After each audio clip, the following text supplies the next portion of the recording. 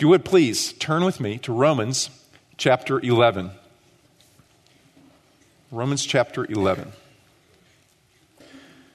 Booker T. Washington once described a meeting that he had with an ex-slave from Virginia. He described it in his book entitled Up from Slavery.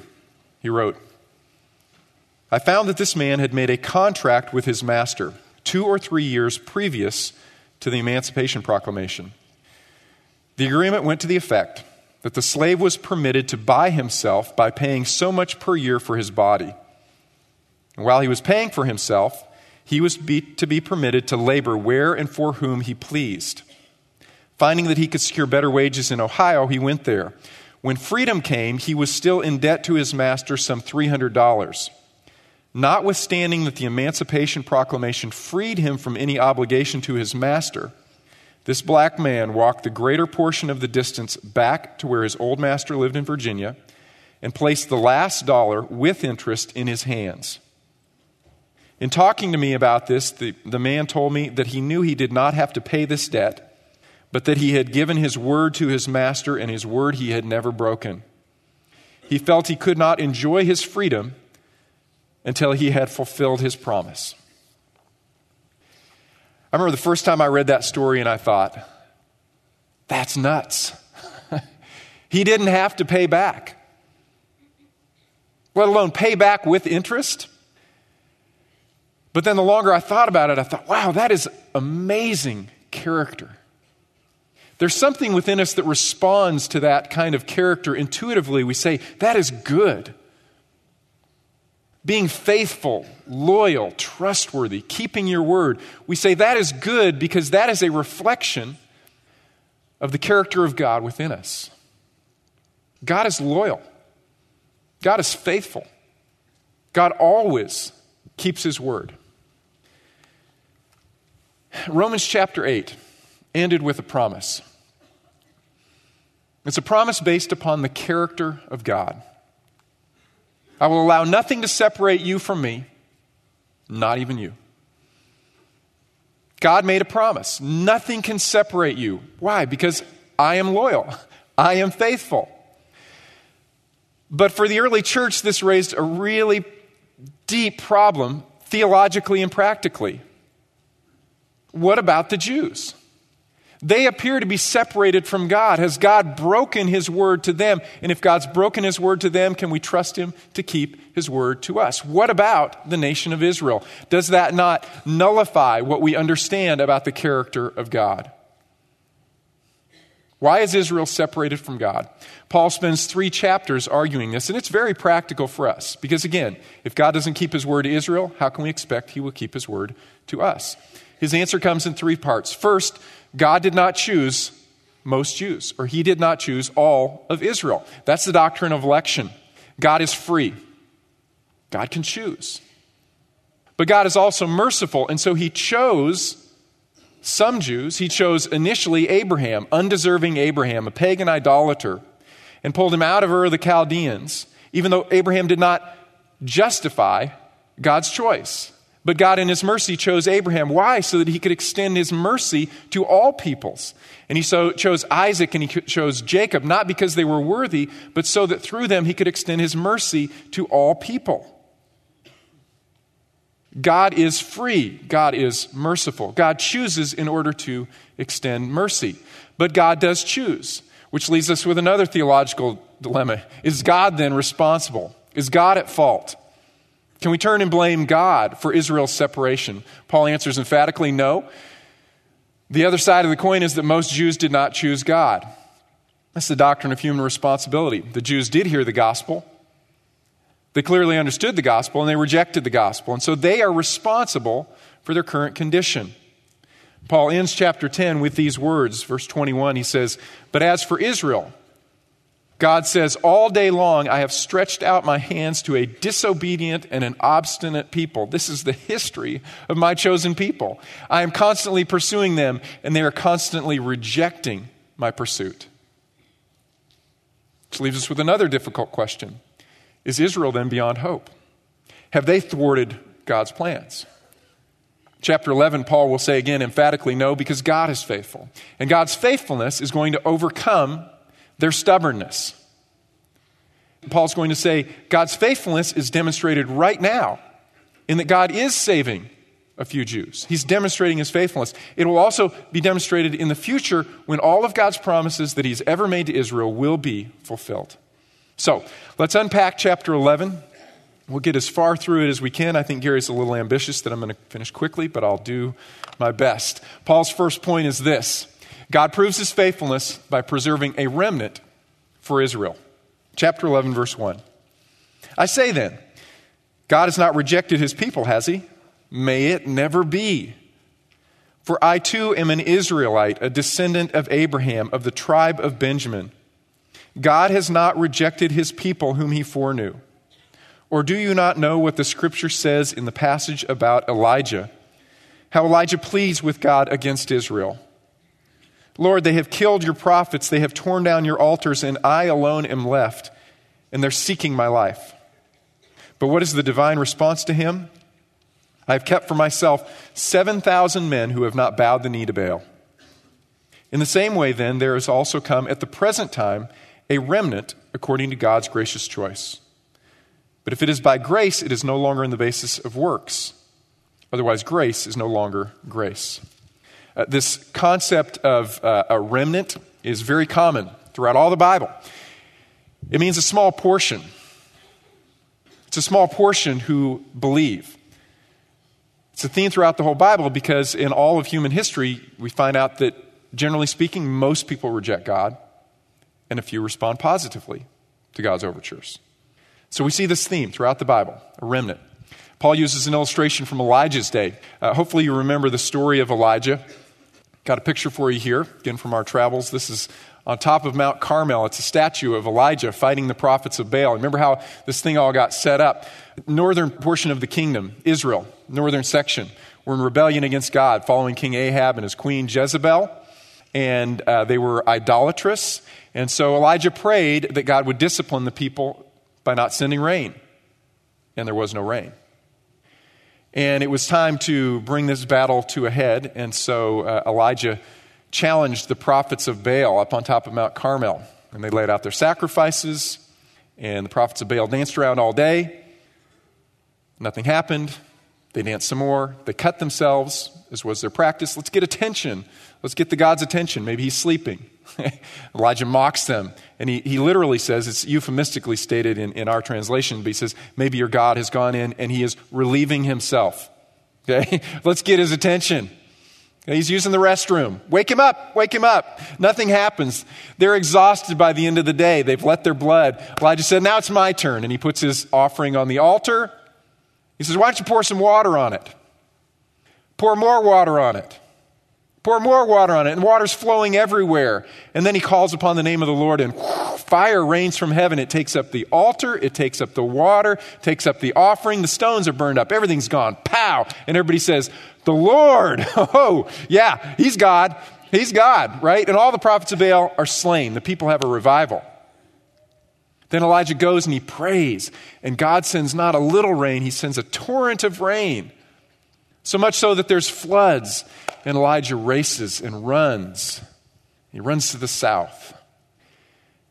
And he's running, and as he's running, he becomes depressed because Jezebel puts a price on his head. And he feels alone, and he feels isolated, and he feels frustrated. And he stops in the wilderness, and he is so depressed. He says, God, just kill me. He's accomplished this amazing spiritual victory, and now he is in the depths of depression. God, just kill me. Just take my life. It would have been better if I was never born. And God meets him in his point of need, and he gives him sleep, and he gives him water, and he gives him food. And Elijah wakes up, and he's still depressed. Let me read to you from 1 Kings chapter 19. If you want to turn there, you can, or you can just listen as I read. 1 Kings chapter 19, verse 9. It says, then he came there to a cave, and he lodged there, and behold, the word of the Lord came to him, and he said, what are you doing here, Elijah? Elijah said, I have been very zealous for the Lord, the God of hosts, for the sons of Israel have forsaken your covenant. They've torn down your altar and killed your prophets with the sword, and I alone am left, and they seek my life to take it away. The Lord said, go forth and stand on the mountain before the Lord. And behold, the Lord was passing by, and a great and strong wind was rending the rocks and breaking in pieces the rocks before the Lord. But the Lord was not in the wind. And after the wind, an earthquake, but the Lord was not in the earthquake. After the earthquake, a fire, but the Lord was not in the fire. And after the fire, a sound of gentle blowing. When Elijah heard it, he wrapped his face in his mantle, and he went out and stood in the entrance of the cave. Behold, a voice came to him and said, what are you doing here, Elijah? And he said, I've been very zealous for the Lord, the God of hosts, in case you forgot. For the sons of Israel have forsaken your covenant, torn down your altars, killed your prophets with the sword, and I alone am left, and they seek my life to take it away. And the Lord says to him, you know what, Elijah, you're not alone. You're not alone. I'm going to give you a partner. I'm going to send Elisha. You got a brother. Besides that, there are 7,000. I know it's not a lot, Elijah, but 7,000 in the whole nation that have not bowed the knee to Baal, that are faithful along with you. You're not alone. But I want you to notice, Elijah wanted God to speak in the storm again. Like he had just done on top of Mount Carmel. He wanted to see fire and smoke and floods and rainstorms. He wanted something dramatic. He wanted national revival. He wanted everyone in Israel to turn. God said, no, I'm just going to speak in a whisper in the wind. You got a remnant. You got one other prophet with you. And that happens to us a lot of times, doesn't it? We say, God, I've got a problem. Would you speak in the storm? Would you speak in a big, huge, dramatic way? I'm sick. Take it away. Like that. I'm ill. Solve it. I've got this struggle with this sin. Take it away. Let me never, ever even feel temptation again. God, move in this huge, dramatic way. There are members of my family. Save them all, God. Save them at once. Save them today. Speak in the storm. Speak big. Speak dramatic. But you know, the typical way that God speaks in our lives and works in the world, the typical way is in the whisper. Sometimes he breaks in the storm, but that's the exception. In the early church, in Paul's day, God was speaking again in a whisper. The church was coming under persecution, in particular the Jewish believers, and they wanted validation because they were being persecuted by their Jewish friends and family, and increasingly they were being persecuted by Rome because the church was seen as distinct from Judaism, and so they're getting hit from every angle, and they're saying, God, validate this decision we've made because we're really suffering. Speak in the storm. Bring in lots and lots of Jews. And Paul says, no, right now God is only speaking in a whisper among your people. It's a remnant. It's a remnant. Okay? True in Elijah's day, true in Paul's day. It's true in our day. It's estimated that there are 14 million Jewish people in the world today, and there are 150,000 who are believers in Jesus Christ. Okay, it's just a remnant. It's a small number. But you know what's most remarkable is that there is even a Jew at all on the face of the earth. Okay? There are no more Edomites or Moabites or Jebusites or Canaanites. Other peoples came in and conquered them, moved them off, or intermarried with them. They died off, or through intermarriage, they're gone. Their race no longer exists. But in spite of the fact that the Jews have been persecuted for 4 millennia, since the day that they began, they still exist. Persecutions from Philistines and Moabites and other peoples. Persecution from Herod, who tried to kill them, from the Assyrians who scattered them, and the Babylonians who put them to death and moved them in different places. Persecutions in the Inquisition when they moved toward the Jews and focusing on the Jews, and you can convert or you can die. Persecutions from the pogroms. Persecution from the German Holocaust. It's amazing that there even exists a Jew today, in spite of the fact they've been persecuted everywhere they've gone at any point in time. And in the late 19th century, Queen Elizabeth asked her prime minister, Benjamin Disraeli, give me some evidence for the existence of God. And Disraeli thought for a moment, and he said, Your Majesty, the Jew. Your Majesty the Jew.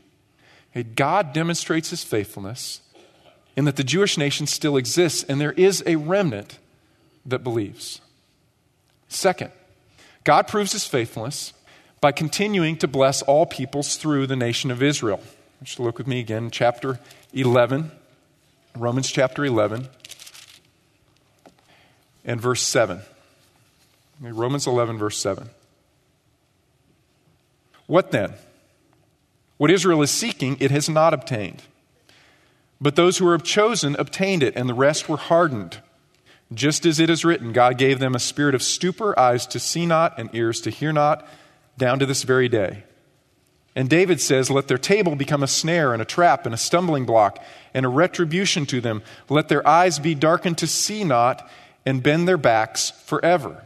Okay? Paul brings up this concept of hardening again. Remember, he introduced it in Romans chapter 9. God hardens. Okay? But what does it mean that God hardens? Paul uses a quotation from Isaiah, and if you go back and you read the original context in Isaiah, it's clear. God hardens the Jews because the Jews are hard. Okay? In other words, God hardens people in cooperation with their own hardness. This is what he did with Pharaoh. You go back and read the account about Pharaoh. It says Pharaoh hardened his heart, and God hardened Pharaoh. And Pharaoh hardened his heart, and God hardened Pharaoh. In other words, God was working with the direction that Pharaoh wanted to go. God is working with the direction that the Jewish people wanted to go. God is hardening them in cooperation with their will. In other words, this concept of hardening doesn't mean that there's someone who really longs to know God and loves God, and God says, absolutely not, I'm going to blind your eyes. Okay? That's not what it's talking about. It's saying that God is moving in cooperation with their will, and God hardens the Jews. Why? In order to show mercy to all people. Okay? God's hardening is in order to extend mercy to others. That's the point that he makes in the next section here. Read with me in verse 11. I say then, they did not stumble so as to fall, did they? May it never be. But by their transgression, salvation has come to the Gentiles to make them jealous. Now, if their transgression is riches for the world, and their failure is riches for the Gentiles, how much more will their fulfillment be? But I'm speaking to you who are Gentiles, inasmuch then as I am an apostle to the Gentiles, I magnify my ministry, if somehow I might move to jealousy my fellow countrymen and save some of them. What is Paul saying? Paul is saying that the Jews remain a source of blessing, not just in spite of their sin, but through their sin. Paul is not excusing their sin because of God's hardening. He is saying it is their transgression. They are responsible. And God, in his amazing, powerful sovereignty, can actually cause their sin to extend blessing to us who are not Jews. This is what happened in the early church. The Jews persecuted the early church, and what happened from that persecution? The church was scattered, and they took the gospel out. To whom? To the Gentiles. And Paul says the wonderful thing is that God's going to wrap it back around, and he's going to move the Jews to jealousy as they see the Gentiles coming to faith in Jesus Christ. How do you get a toddler to eat something they don't want to eat? You show them how good it is, right? Okay, God says, this is what I'm going to do. I'm going to bring it back around, back to the Jews. I'm going to manage this whole process, that even through their sin, they will be a blessing. Remember God's initial calling of Abraham. What did it include? He said, Abraham, I'm going to give you land, seed, and a blessing. I'm going to bless you. Why? So that you can be a blessing to all nations. And you will be a blessing to all nations, even when you don't want to be.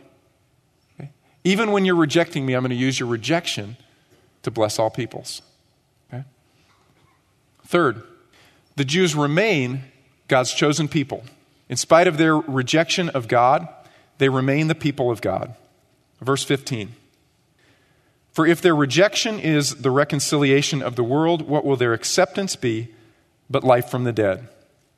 If the first piece of dough is holy, the lump is also, and if the root is holy, the branches are too. But if some of the branches were broken off, and you, being a wild olive, were grafted in among them, and became a partaker with them of the rich root of the olive tree, do not be arrogant toward the branches. But if you are arrogant, remember that it is not you who supports the root, but the root supports you. And the root is still the root. Notice he uses two analogies. One is a lump. It's a lump of dough. The lump of dough is the Jewish people. That piece off the lump of dough is the remnant who have believed. Then he switches metaphors and he talks about an olive tree. Okay? I'm going to let you visualize this for a minute. This is from the Garden of Gethsemane. Gethsemane means olive press. Okay, so it was a garden that had olive trees, and their gardens were always functional. They weren't just flowers. They produced things, crops that people could eat. This is an olive garden, and in the Garden of Gethsemane, at one end, apparently there was an olive press, so they could pick the olives, press the olives, and they could make the oil and sell the oil. Some of these trees, you'll notice how large the roots are. Some of these trees are well over 1,000 years old. Ancient trees throughout this garden. This is an olive tree from Nazareth, and I think it really illustrates well Paul's point. The root of the olive tree is the Abrahamic covenant, or the promises made to Abraham, Isaac, and Jacob. Okay? That's the root, and that will always be the root. The stump is the Jewish people, okay? Ethnic Jews. Largely, they have been cut off, but you'll notice there's a little twig there that's growing out naturally. That's the remnant. Okay, that's the remnant. And I want you to notice that in this section, Paul is not talking about individuals. He's talking about groups of people. The you there, interestingly, is in the singular, so that Paul can make his point. It's singular. He's not talking to one Roman Christian to whom he's writing. He's talking about Gentiles and groups of people, and how God has moved among groups of people so that he can extend his blessing to more groups of people. By and large, Israel has rejected God, and in their hardness, God has cut them off. But he's maintained a remnant. Why? Because they are attached to the root. And the root has not changed. The Abrahamic covenant promises, the blessings that are going to come through Abraham, Isaac, and Jacob, that has not changed. But God has moved and is now moving through different peoples now. We saw that first in the early church with the Samaritans and the Greeks and the Romans, the gospel spreading out through them. We've talked about this as we've gone through Romans, as we studied Acts a couple of years ago. The early Jewish believers really had a hard time understanding this. You mean God really wants to go after them? Yeah, look at the Abrahamic promises. Be a blessing to all peoples, all nations. Even against your will, I'm going to scatter you, so you have to take the gospel out to these other peoples. And so Samaritans, Greeks, Romans begin to respond to the gospel. In more modern times, we see revivals moving in particular in England and the United States. In the 16th century, there was revival that was sparked by William Tyndale, translating the Bible into English so the people could read the Bible. And as they read the Bible, they were drawn to God, and there was revival. Okay? Next century, there was revival among the Puritans. And then the Wesley brothers sparked revival in Methodism. Methodism was about methodically studying the Word of God. Okay? And we saw revival. From that revival, there was missions activity that was amazing. Hudson Taylor came from this era. Cambridge 7 came from the next generation after that. William Carey. In other words, as these people realized that God has blessed us, in order to be a blessing, they turned around and they began to send. And you could go anywhere in the world and you would find a British missionary. There was revival in 1740, the Great Awakening with Jonathan Edwards. In the 1800s, late 1800s, the student volunteer movement, a revival that started on a college campus with a prayer meeting of about 5 or 6 college students praying for God to send revival. And you know what happened? They ended up sending tens of thousands of missionaries. They realized we've been blessed. Why? So that we can be a blessing to others. Okay? God is moving among us so that he can move through us to all nations, because that was the original promise that was given to Abraham. In our own day, we see it, just to give a couple of examples, in Asia. There is revival in China. For years, we in the West thought the gospel had died out because of communism in China. And then as the country began to open up a little bit, we realized, no, there are millions of believers. The church has been thriving even under persecution. Even when it has had to stay underground, the church is exploding. And the Chinese church has developed a vision that they could go back to Jerusalem. Okay, their vision is that they would go back the opposite way down the Silk Road, and they would move back through Central Asia and into the Middle East, and that they would be the ones, since Westerners aren't wanted in the Middle East, they would be the ones to bring the gospel all the way back to the Muslims and back all the way to Jerusalem. There's revival happening. Revival in Korea in the last 50 years. Let me give you just a few illustrations of this. In 2005, it's the latest statistic I could find, 2005, 40% of Koreans in South Korea, 40% of South Koreans identify themselves as Christian. That is one of the highest percentage population of Christians in the world. The largest single congregation is in the city of Seoul. This is one of their gatherings at Easter. 11 of the 12 largest churches are in Seoul. 11 of the 12 largest. They had the largest baptismal service since Pentecost in South Korea. They send the second largest number of missionaries. Only the U.S. sends more missionaries than South Korea, but South Korea is a lot smaller country. Per capita, they send a lot more missionaries than we send. 1980, there were 93 missionaries sent from South Korea. 2009, they sent 20,000 missionaries from South Korea. Anywhere you go in the world, you will find Korean missionaries. Anywhere you go. Blessed to be a blessing. Carrying the gospel to all nations. And if you look at Korea or China in particular, the hallmark of their churches is prayer. They pray all day long. They pray all night long. And they pray not simply that they would be blessed, but that they could bless others. Okay? And what Paul says is, you know what, someday God's going to turn around and he's going to restore Israel itself, and Israel itself will once again be like Korea and China. And they will become once again the source of blessing to all nations. Why? Well, because they're the natural branch. How easy is it for God to graft the natural branch in if he can graft unnatural branches in to these promises that he's made? Read with me in Romans chapter 11, verse 19. You will say then, branches were broken off so that I might be grafted in. Right? And what are the branches? Well, the branches, natural branches, are the Jews. The wild branches are Gentile nations. The root, the promises that were made to Abraham, Isaac, and Jacob. Promises to Israel, but for all peoples. Verse 20. Quite right. They were broken off for their unbelief, but you stand by your faith. Do not be conceited, but fear. And remember, he's not talking about individual believers in the church of Rome. He's talking about Gentiles. He's saying, you Gentiles, God could move on from you in your nation and bless through someone else. For if God did not spare the natural branches, he will not spare you either.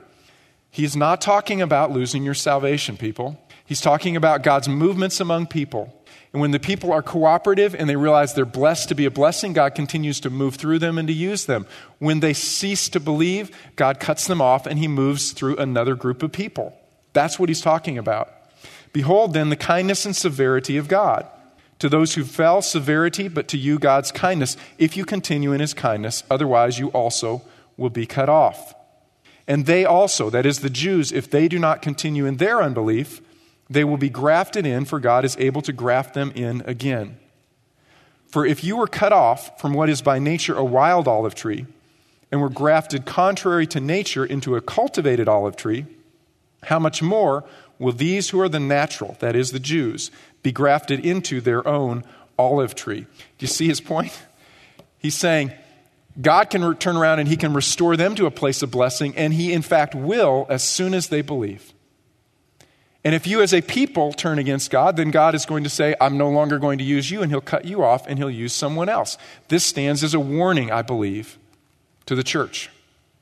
If you look at the nation of England right now, it's cold spiritually. We are sending missionaries to England. Korea is sending missionaries to England. China is sending missionaries to England. Why? To revive the church in England, because it's cold. It's cold. How did that happen? Well, it happened after the Enlightenment, where they applied Enlightenment principles to the Bible, and they decided the Bible is no longer the Word of God. And they kept doing Christian practices, but they no longer believed that God was God as he revealed himself in the Bible. And so God turned his hand of blessing. See that throughout Western Europe. I think it serves as a warning to the church in America. Yale, Harvard, Princeton, all began as Christian schools. They were Christian schools. But they were affected by these Enlightenment principles that came from England, came to the U.S., and they rejected the Bible as the Word of God. It serves as a warning to us as a church. Our church, we're blessed. We are so blessed. Why are we so blessed? So that we can enjoy all of our blessings? And build a bowling alley? I don't think so. Why are we blessed? So that we can do things like Backyard Bible Club and get the gospel into our neighborhoods, so that we can send our money and send missionaries throughout the world, so that we can reach out onto the college campus and make sacrifices for our community, for our campus, for the world. We're blessed so that we can be a blessing. That is why we exist. And if we decide at some point in time we're blessed so that we can enjoy all of God's blessings, God can just simply remove his hand of blessing and he can move it to another place, because he will accomplish his will. He will accomplish his will. We want to be a part of that. And so we want to be a blessing. Okay? That's what Paul is saying.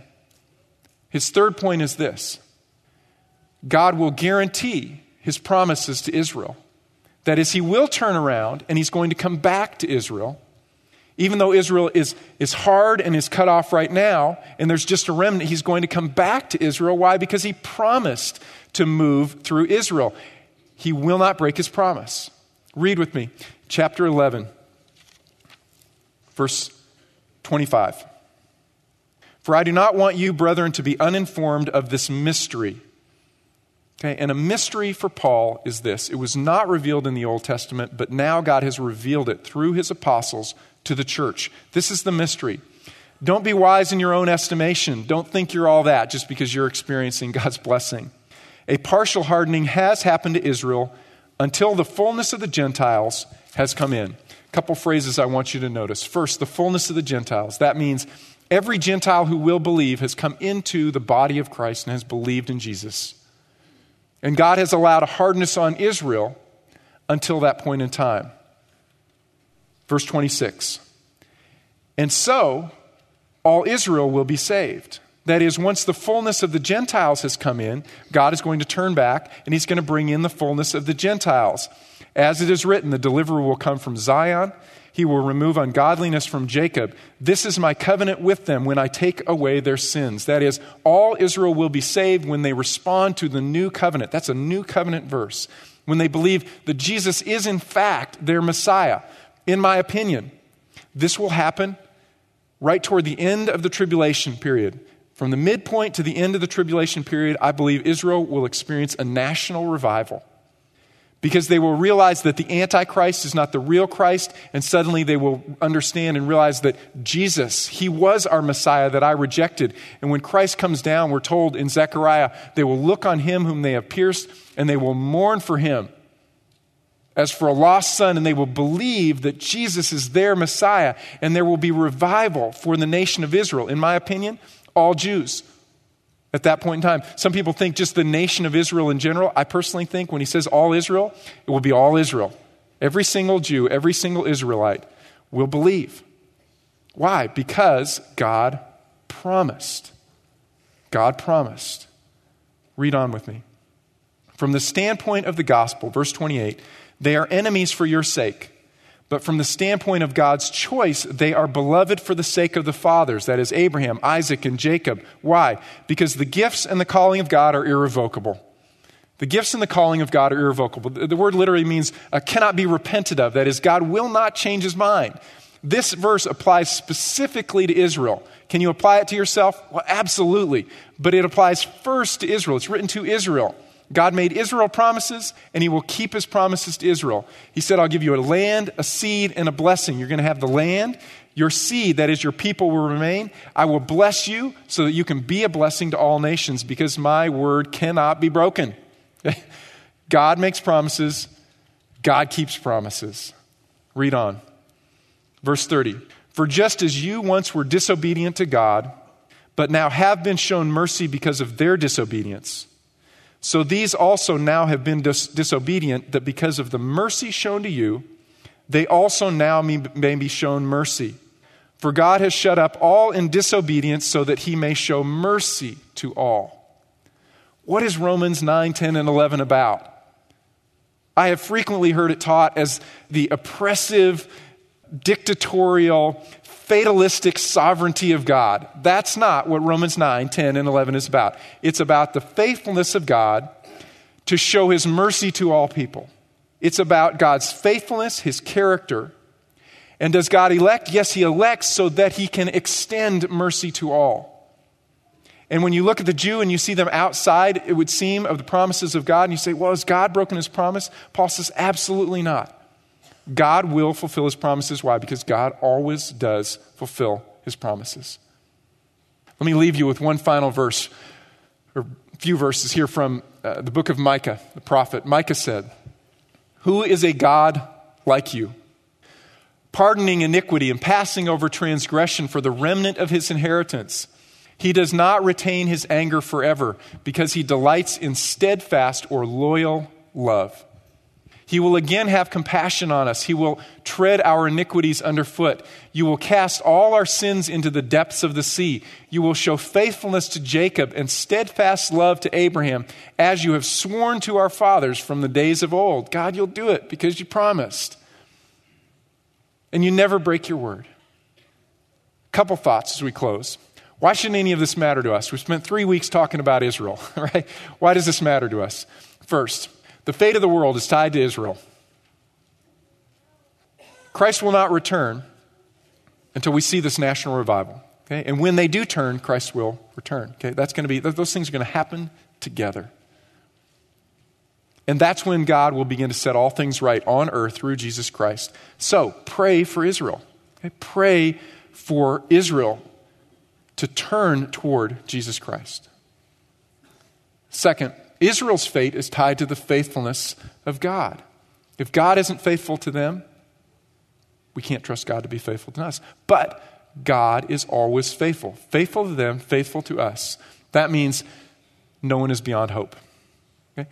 Pray for Israel. Pray for their softening of heart. Pray for your friends and family members. Maybe you've prayed for a year. Maybe you've prayed for a decade. Maybe you've been praying and praying and praying. No one is beyond hope because God doesn't give up. I love the song we sang earlier. He never gives up. He never, ever gives up on us. Don't give up on your friends and family. Pray, God, please move in their hearts, soften their hearts, draw them to your Son, Jesus Christ. And then finally, as Paul ends, he says, worship. Man, there's stuff in Romans 9, 10, 11 that I just can't unpack for you because I don't know. I don't understand it. I can't get to the depths of this understanding. And Paul was a lot smarter than I am. But this is how he ended. Okay, this is how he ended. Oh, the depth of the riches, both of the wisdom and the knowledge of God, not of us. How unsearchable are his judgments and unfathomable his ways. For who has known the mind of the Lord, or who became his counselor? Or who has first given to him that it might be paid back to him again? For from him and through him and to him are all things. To him be the glory forever. Amen. Let's pray. God, I thank you that you are great. I thank you that you are beyond our understanding. You're not small like us. Father, we confess that there so often are things that we don't understand. I pray that our hearts would be humble before you. I pray that our minds would be energetic to seek out your deep things, but at the end of the day, we would fall on our knees and we'd worship. We would thank you that you are always faithful. I thank you, Father, that we trust you to keep your word. You will keep your word to Israel and you will keep your word to us, that nothing can separate us from your love, which we have experienced through Jesus Christ. It's in his name we pray. Amen. God bless you. And remember, pray for those who don't know Jesus around you.